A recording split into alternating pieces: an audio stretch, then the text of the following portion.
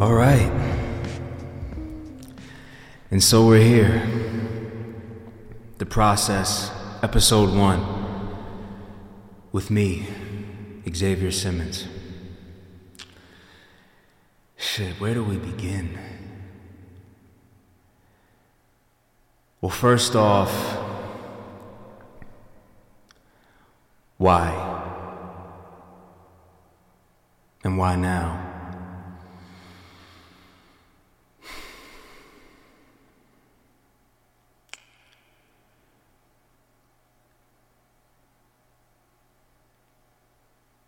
You know, my grandpa died this year, August 13th, 2023. And I was driving around, about a week after. That's something I like to do, I need to do, just to process the world. Whether it's after a death or just going through life. I was driving around and I was thinking about his life, the conversations we've had. And I was thinking about my life. What do I want to do with it? What do I want to say with the words that I have in my body? Because even outside of that, this is a concept that I've been at conflict with for a year and a half. And what always held me back was I'm a private person. I don't want people in my shit if I can prevent it. Fuck that. Fuck that, because I am a leader. And leaders stand out. They stand out to be held accountable. They stand out to be made vulnerable. They stand out to be humiliated. They stand out to be praised. They stand out to lead. And I'm done hiding. I've learned and accepted that's just what comes with being a leader. There's no way out of it. Take it on the chin, swallow the pill, chew it up.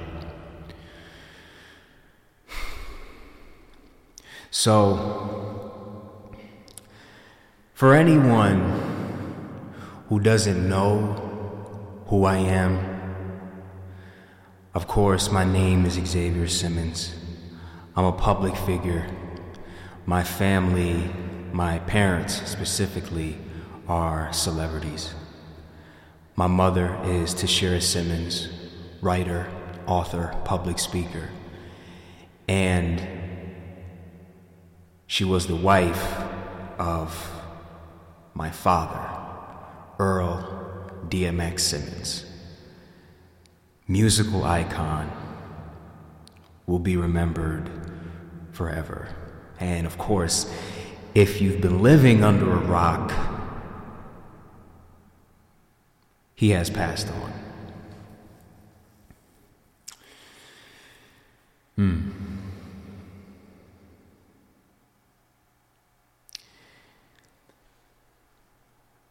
I was born in Yonkers, New York, December 16th, 1992. Many people don't know that aspect of my life, and I feel like I'm a part of the generation, the last generation that got to play outside, be kids, do whatever we wanted until the lights came on, the light posts, right? Like, for example, we would race our bicycles up and down the street, all over town. We would explore abandoned housing projects, abandoned homes. There was always a new haunted story that we would follow. One time, since I was the youngest of the group, they dared me to stay in this abandoned house, really an apartment, but to stay in this abandoned apartment for 10 seconds. I had to stay in there for 10 seconds. Now, mind you, at that time, I'm about 5 years old. And oh my God, I was scared shitless. I was terrified. And I won the bet, but I still see it in my mind. I'm looking around and the walls are cracked and chipped and beaten, have holes in them. It's decayed. There is no floor.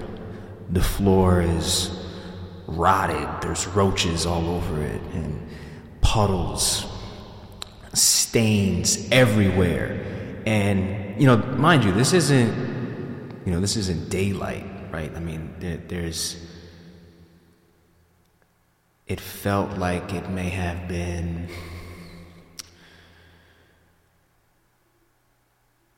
the sun was going down, 6, 7 o'clock on a summer night. And I won. And then I remember all of my friends being out there cheering me on, like, you did it, you did it, you did it.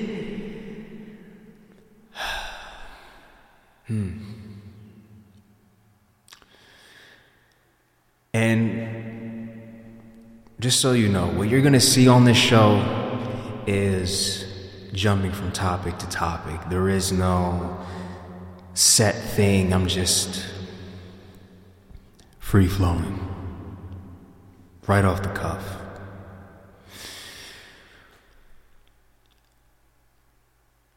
I had a friend from around that same time. His name was Travis.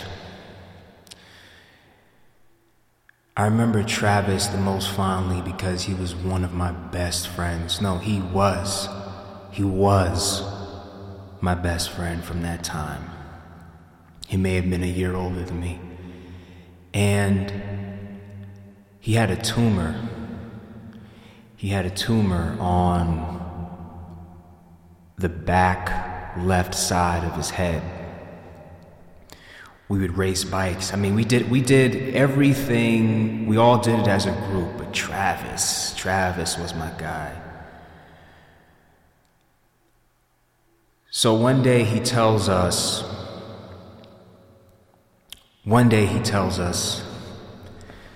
guys, I'm getting surgery on my tumor.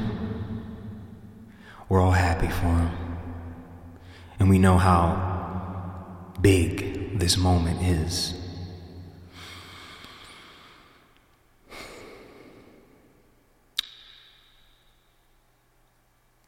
The next day we don't see him. We're not expecting anything, of course. He has his surgery. A second day goes by. A third day. A fourth. And then a fifth. Then a week goes by. Nobody knows. So I knew where Travis lived and I went to his house. Knock on his door.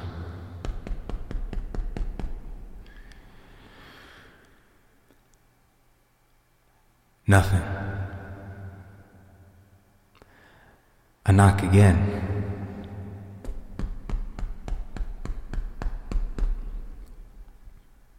Mind you, I'm still 5 years old at this time. His mother opens the door, which looking back now, she looked about 22, 25. Hair in a ponytail, black hair, cashew colored skin. Travis was a deep brown, like almond color. She opens the door.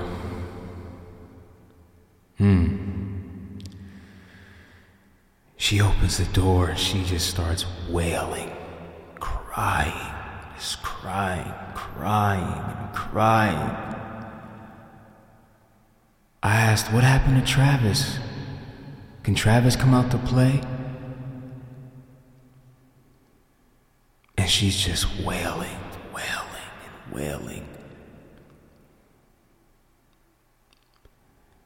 And I just walk away.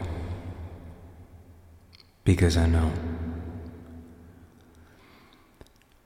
I was only 5 years old. But I knew. I knew what her cries meant that Travis had died. I never saw Travis again. That was my first experience with death.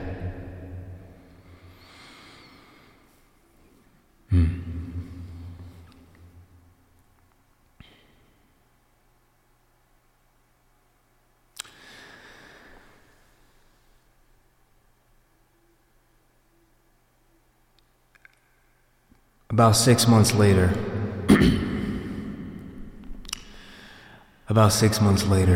my dad gets famous.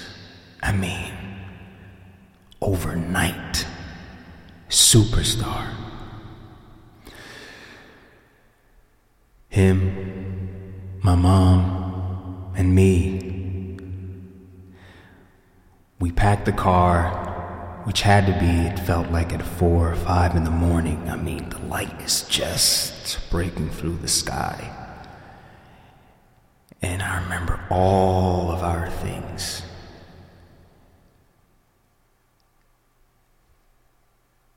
And then we moved. To Teaneck, New Jersey.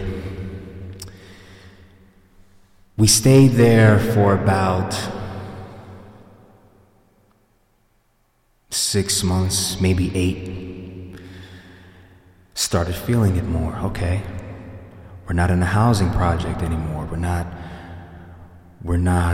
in a little box. Now we're in a house. We have land, we have grass. We have neighbors. And it's like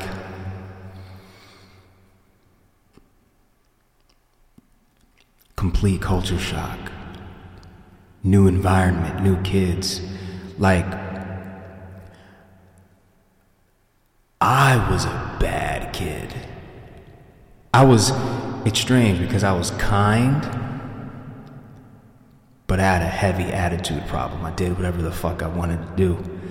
Like, to rewind for a bit, when I lived in Yonkers, there was 2 incidents, right? One of them, this kid, Jose, still remember his name. Jose had a little short buzz cut. We were drawing in kindergarten, and everyone was drawing. That was the assignment. Jose says, he looks at my drawing and says, "That's ugly." I said, "What did you say?" He said, "That's ugly." I started choking Jose. Like, his face was turning blue. Mind you, the boy's skin was like a peanut, complexion. The boy's face started turning blue. They had to rip me off of him. Another incident. Same school. We were in line. Everyone had to line up, and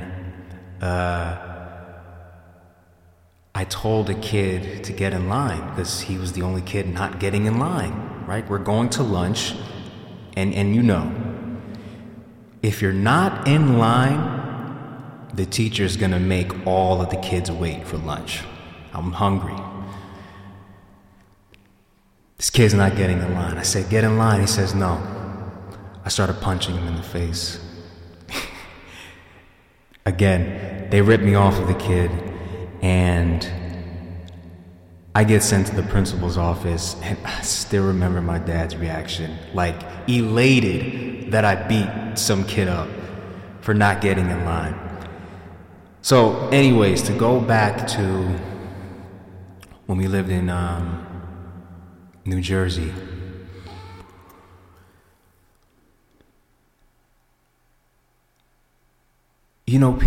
people always ask, the number one question I've gotten throughout my life is, what is it like to be DMX's son? And the answer changes, and it has been changing throughout life.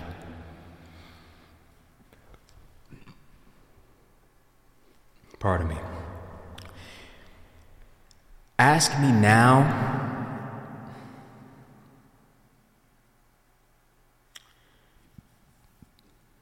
it is what it is. It's a gift, a burden at times, but more often than not, it's a gift.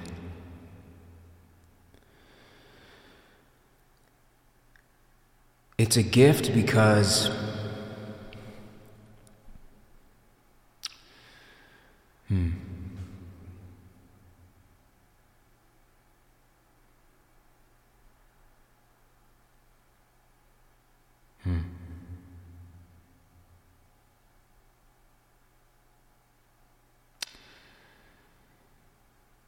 It's a gift from the lessons, the life, the opportunities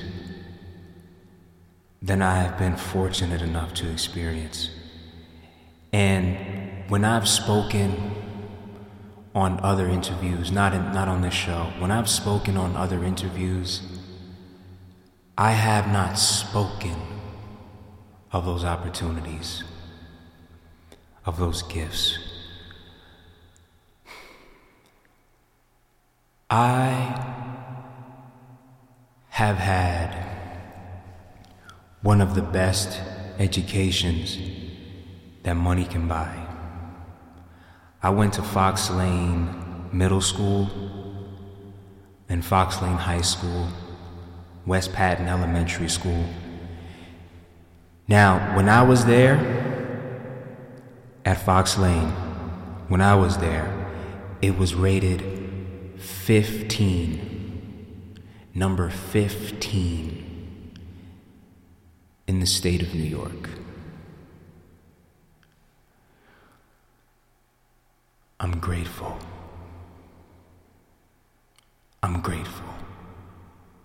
And I know I haven't spoken of that enough. When people hear me speak, it's about the conflicts that me and my dad have had. And listen, we have had them. We have. But I want to acknowledge the opportunities and the gratitude that his successes have granted me.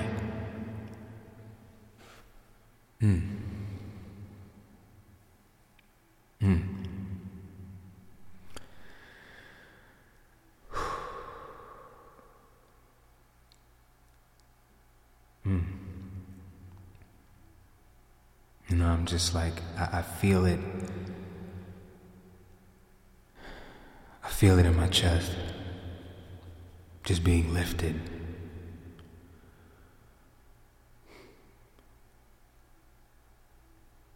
I didn't get to tell him that enough.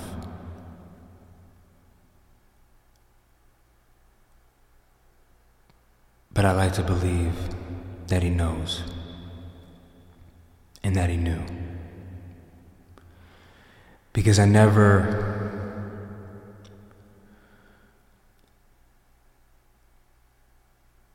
No, that's not true. You know, there were times in my life where I did not like him as a human being. To be honest, times where I hated him as a human being. I am grateful to say that when he died, by the time he died, we had peace.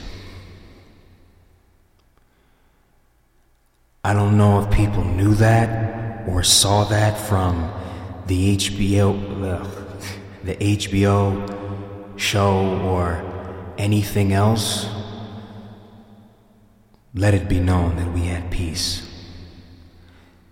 There was not a drop of anguish or conflict between the two of us. I accepted him in my heart, 100%, and he accepted me.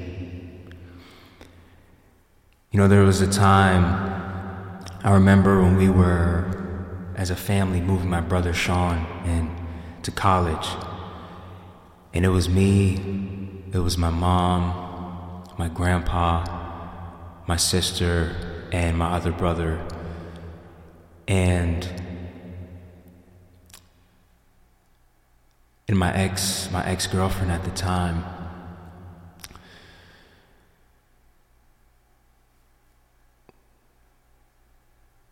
It was COVID, so only two could go in at a time, and my mom and, of course, obviously my brother Sean went inside, and I think Praise went in, but it's two at a time. And my mom came out just from taking a break, and my dad happened to be on FaceTime with her. And I got on the phone with him, and what that was something new. I asked to be handed the phone, like with enthusiasm, not a knot in my stomach, but enthusiasm. We were just talking, just chopping it up, and he happened to be in Miami at the time, sun shining on his face, had black shades. And I said, "How are you, Dad? How are you?" It's like, I'm good. And I said, "Dad, I want you to know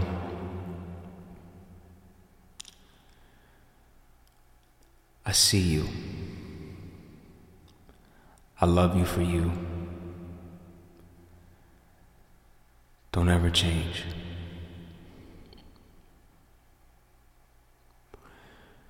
When I uttered those words,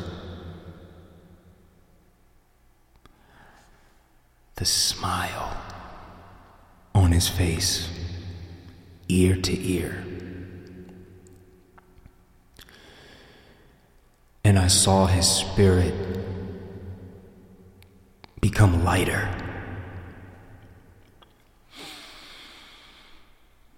Become lighter. Because on top of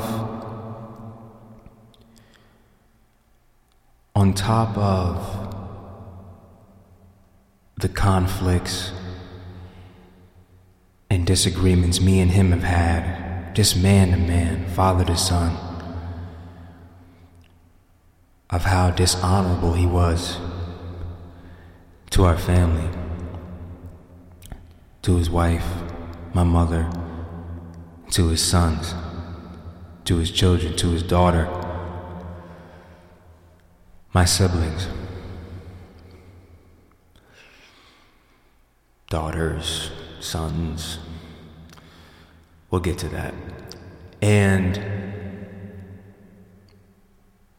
a huge conflict that we had was accepting each other, embracing each other as we were, without edits, just a full open heart. On that,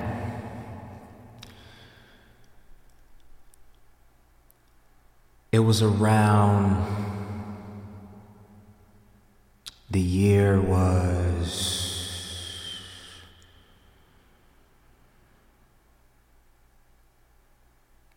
21, I believe. Yep. 2021, November, Thanksgiving.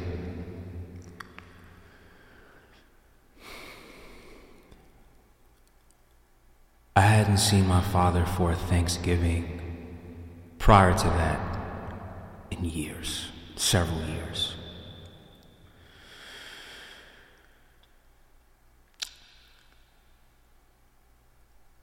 Prior to that visit, because I wanted to see him. I wanted to see him. And at that time, he was living in White Plains, and at the time, I was still living in New York. And look, I was grown, I was big, so I knew. I'm like, okay, he does drugs, he does cocaine, okay. It is what it is. It's nothing to be hidden anymore. I'm old enough now. I said to myself, I'm going to see my father. Whatever I see, I see. And I'll be okay with it. If I have to knock on the door for an hour, so be it. If I have to knock on the door for 2 hours, so be it. If I have to climb the roof and break in through the window, so be it. So I went. I pull up to his house, and I have a moment with myself before I get out the car, and I go, okay. Well, you're here now. This shit is real.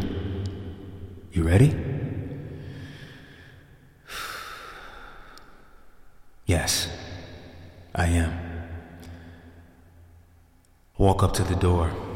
I'm knocking. Nothing. Okay, I'm like, I expected this. I'm ready. I knock again.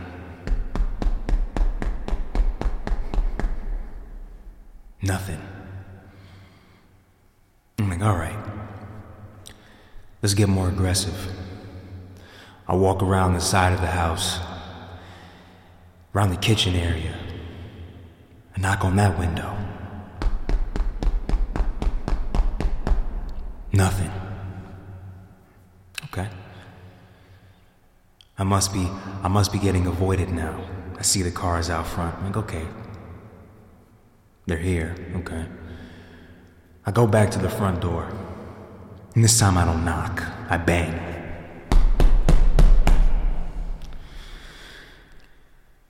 And his fiance comes out, Desiree. She's like, hey Zay, good spirits. And I could tell she was slightly disheveled, I'm like, my dad is here, right? And before I can even give her a chance to answer, I just say, yeah, my dad is here, right? I'm coming to see him. He's upstairs, right? She goes, yeah, he's upstairs. So I walk in the house. I walk up the steps.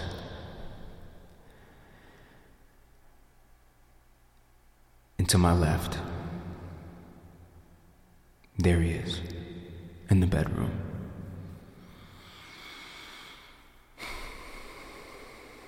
There's a blanket over him. And to give you a visual, there's candy wrappers on both sides of the dresser, left, right. He looked agitated, kind of spaced out. I'm like, all right, here we go. Here we go. Here we go. Didn't see any drugs, didn't see any crack, cocaine, pills, nothing. So nothing like that. Shit, so whether if they cleaned up before I got in, I'll never know, but I saw nothing. And I saw nothing to give me that indication. So I'm like, how are you? He's like, good, chilling. Okay. I take a seat at the edge of the bed, by his feet. The Bone Collector is on TV. And that was one of the things that, sidebar, that was one of the things that we always bonded over. Our love for cinema. And really as a whole, as a family. Cinema, movies.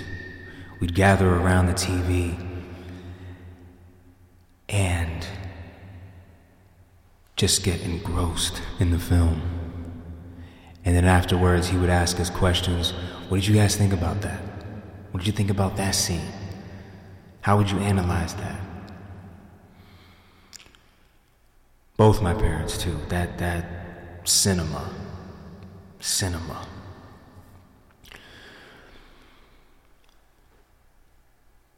So to go back,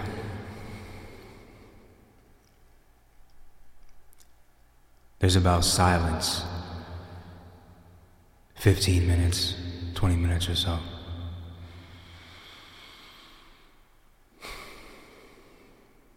I'm thinking, what's my way in here? And we still didn't say too many words. And we just started talking about, out of nowhere, the conversation starts flowing. We're talking about the origins of Thanksgiving, how we didn't agree with it. And it shocked me. Like, when he was still living at home with all of us, we celebrated, and we celebrated hard every single year. No matter what tour he was on, he made it his duty to be home. Just having a moment.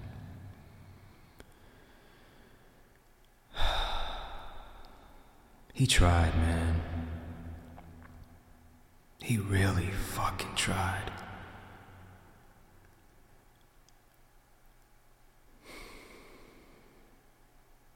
He did the best he could with the tools and experiences that he was given.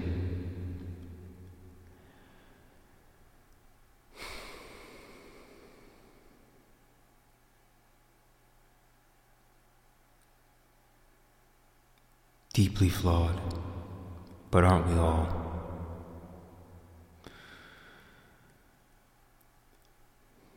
The more life that I live,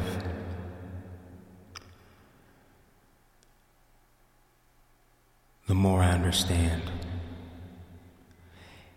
Not condone his behavior, his actions,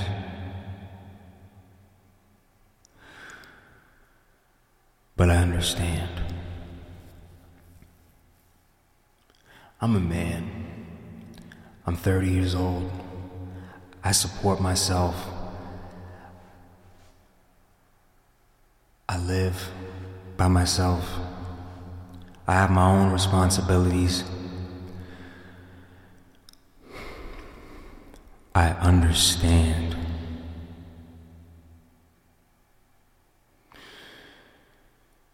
I understand the temptations.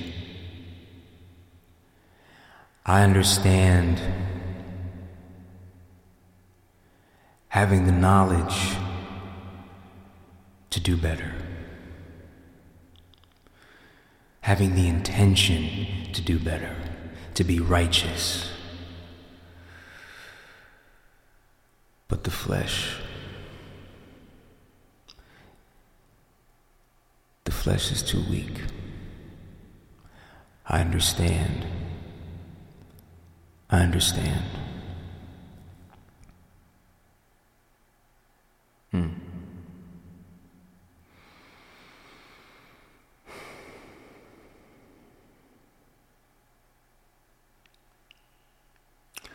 So when we were talking,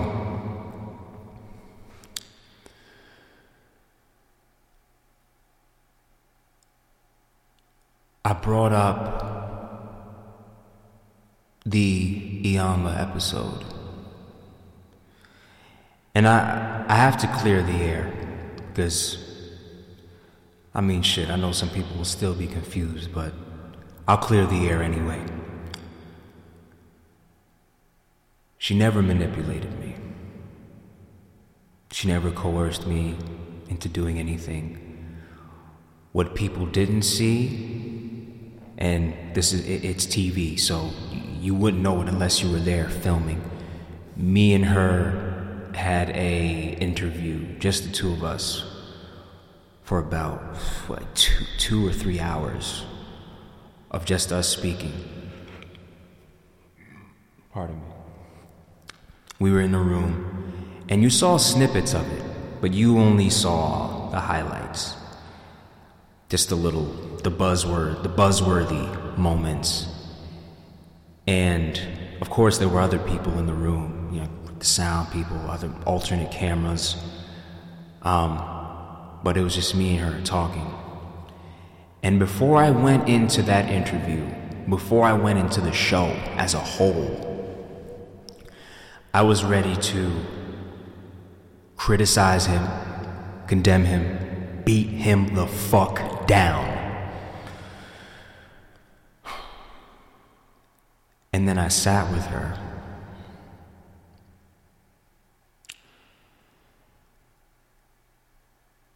And I don't remember word for word, so I'll paraphrase it. But in other words, she asked me, have you ever tried compassion with your father?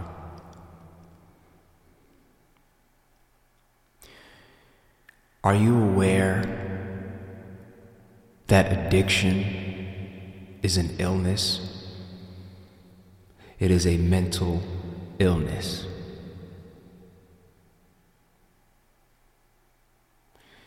To both questions, I replied no. I didn't know what compassion was.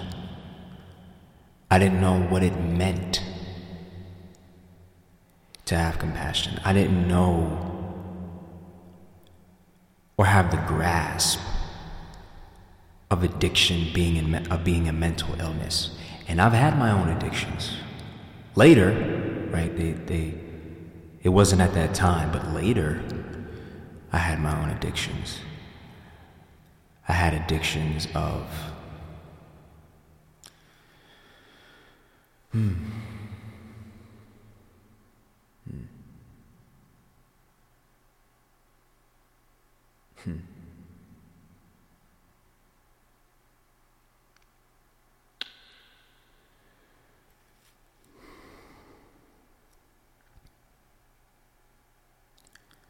had addictions of food, eating my feelings away,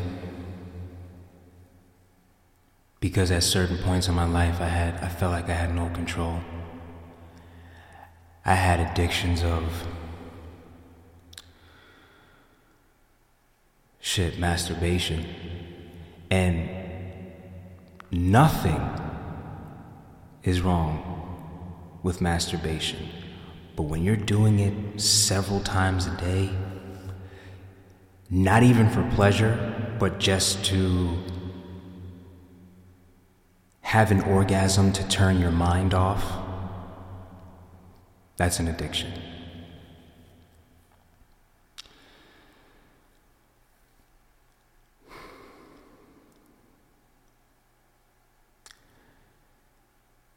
Wow, where was I? So when she asked me those questions, I took a step back and I had to analyze myself. And rethink my approach of how I went into that interview with my dad. Not from a place of judgment, like I was getting ready to do, and then we both would have been screaming, not just him. Pardon me.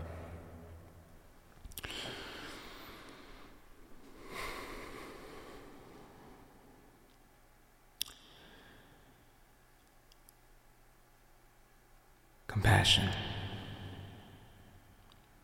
I said, okay,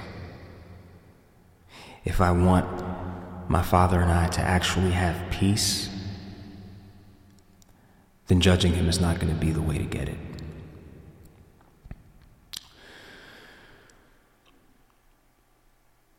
So we go into the interview.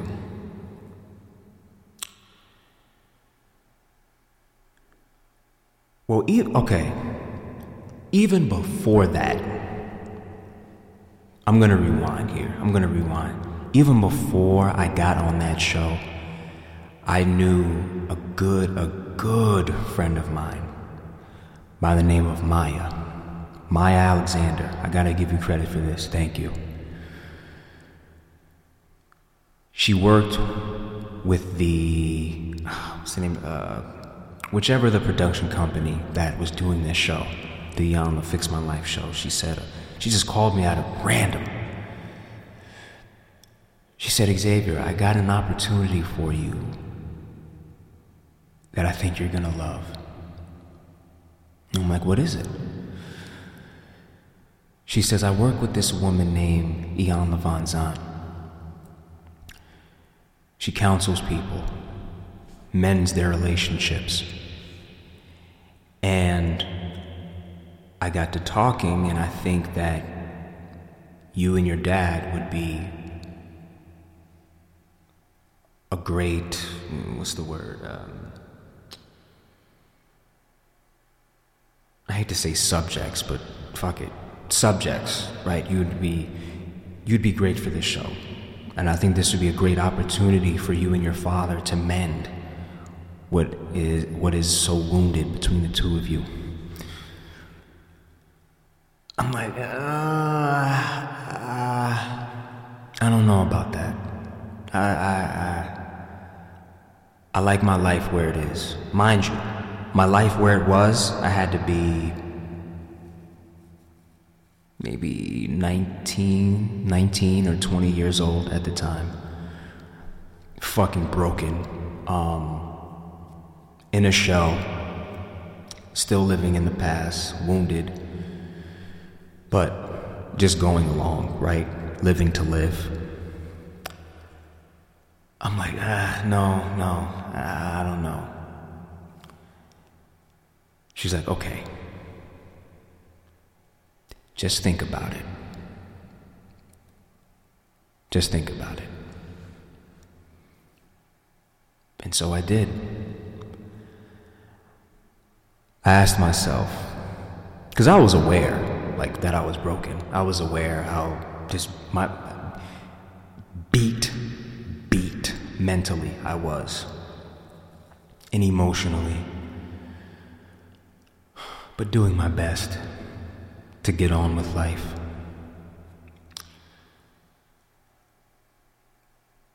I say, okay.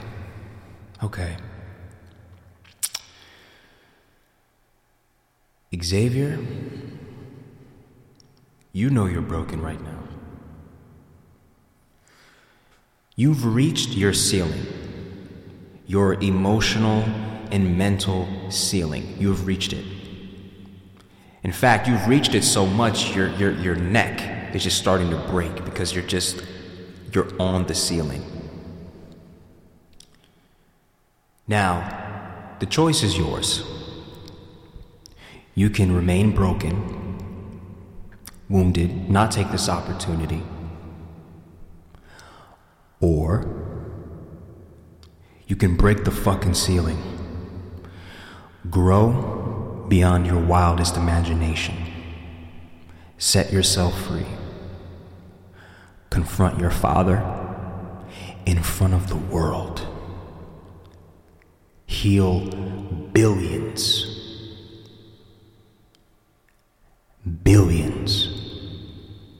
who watch it. What you gonna do?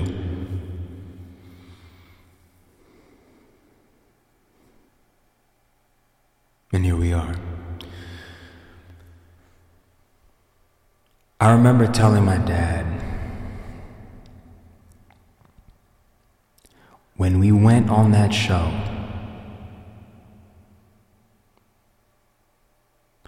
it took me a while to understand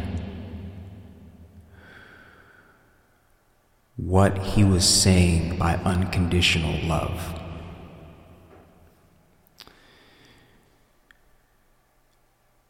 Now I believe you can love someone unconditionally and still hold space for yourself, to honor yourself, to be respectful towards yourself. And that's what I was doing back then. A lot of people didn't get it. That's okay. Probably still won't get it. That's okay.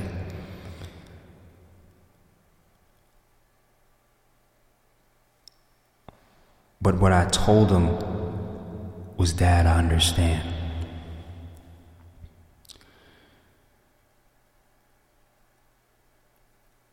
I understand that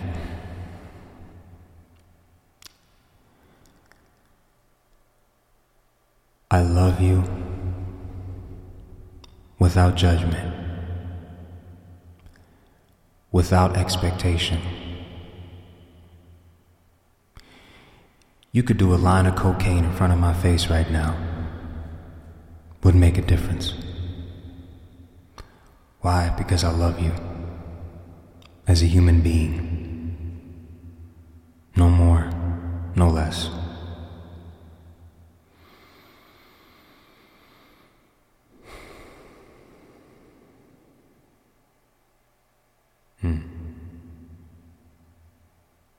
And he said, thank you. Thank you.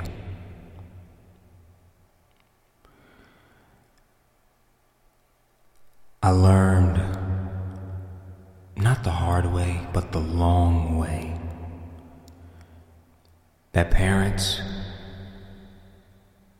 are people. And at one point, our parents were children with dreams, with fears, with joys.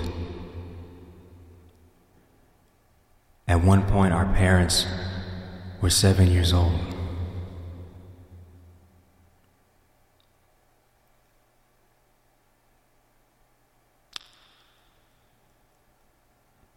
In many ways, I knew that my father was 7 years old. His mother abandoned him at 7 years old in the children's village, the children's group home, at 7 years old. So in a lot of ways,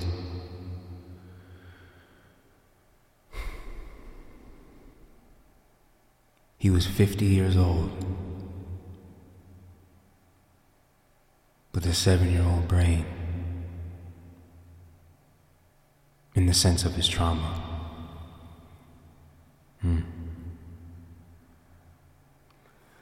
I was reading this book. It's called The Body Keeps the Score. And the researcher was talking about how, and they gave several experiences because they researched and sat with several dozen patients over the course of years. And they spoke about how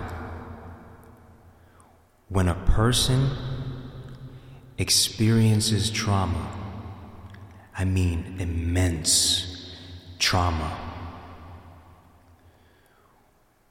whatever age they experience it, if they don't resolve it, whether that's through therapy, meditation, speaking about it, art, if they don't resolve it, whatever age it happened to them, that's the age that they remain emotionally. There's this one story in it that is always fresh in my mind. This girl was 12 years old. She had a younger sister who was 7. And her father drove the both of them, the 12-year-old and the 7-year-old, to the woods and said, like deep in the woods, not in the shallow, like deep in the woods, hours and hours away from where they lived. Pardon me. And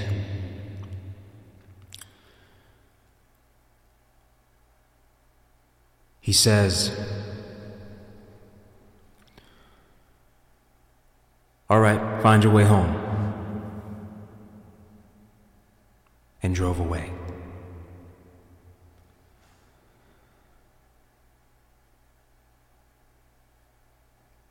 The woman said, and mind you, by the time the book came out, I mean, she was, in her 40s.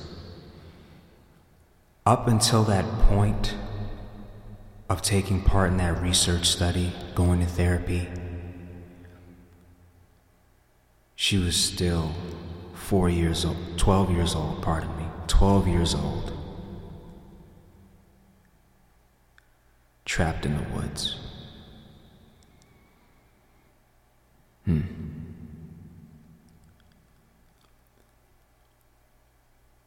Our experiences follow us, but we determine how they follow us. We determine what impact they make. Shit's gonna happen. It just is. You live here long enough, it's gonna happen. But we determine how we respond and how we react when it happens.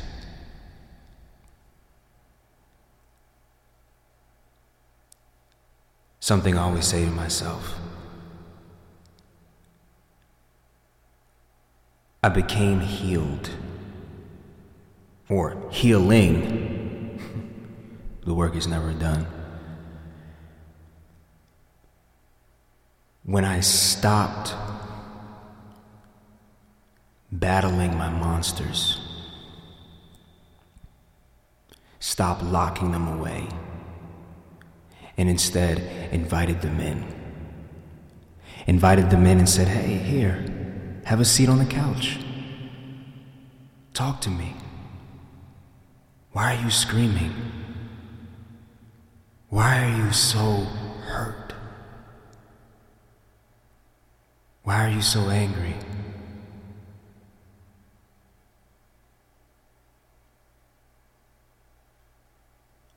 Eventually those monsters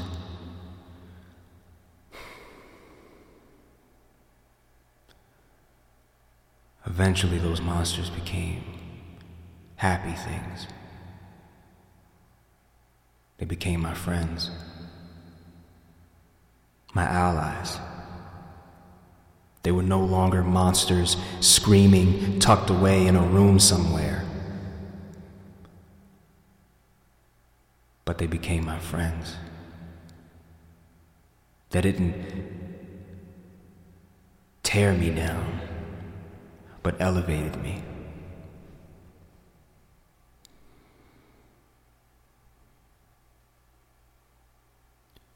Your wounds can become your wins if you allow them to. And on that note, peace. This has been episode 1, The Process.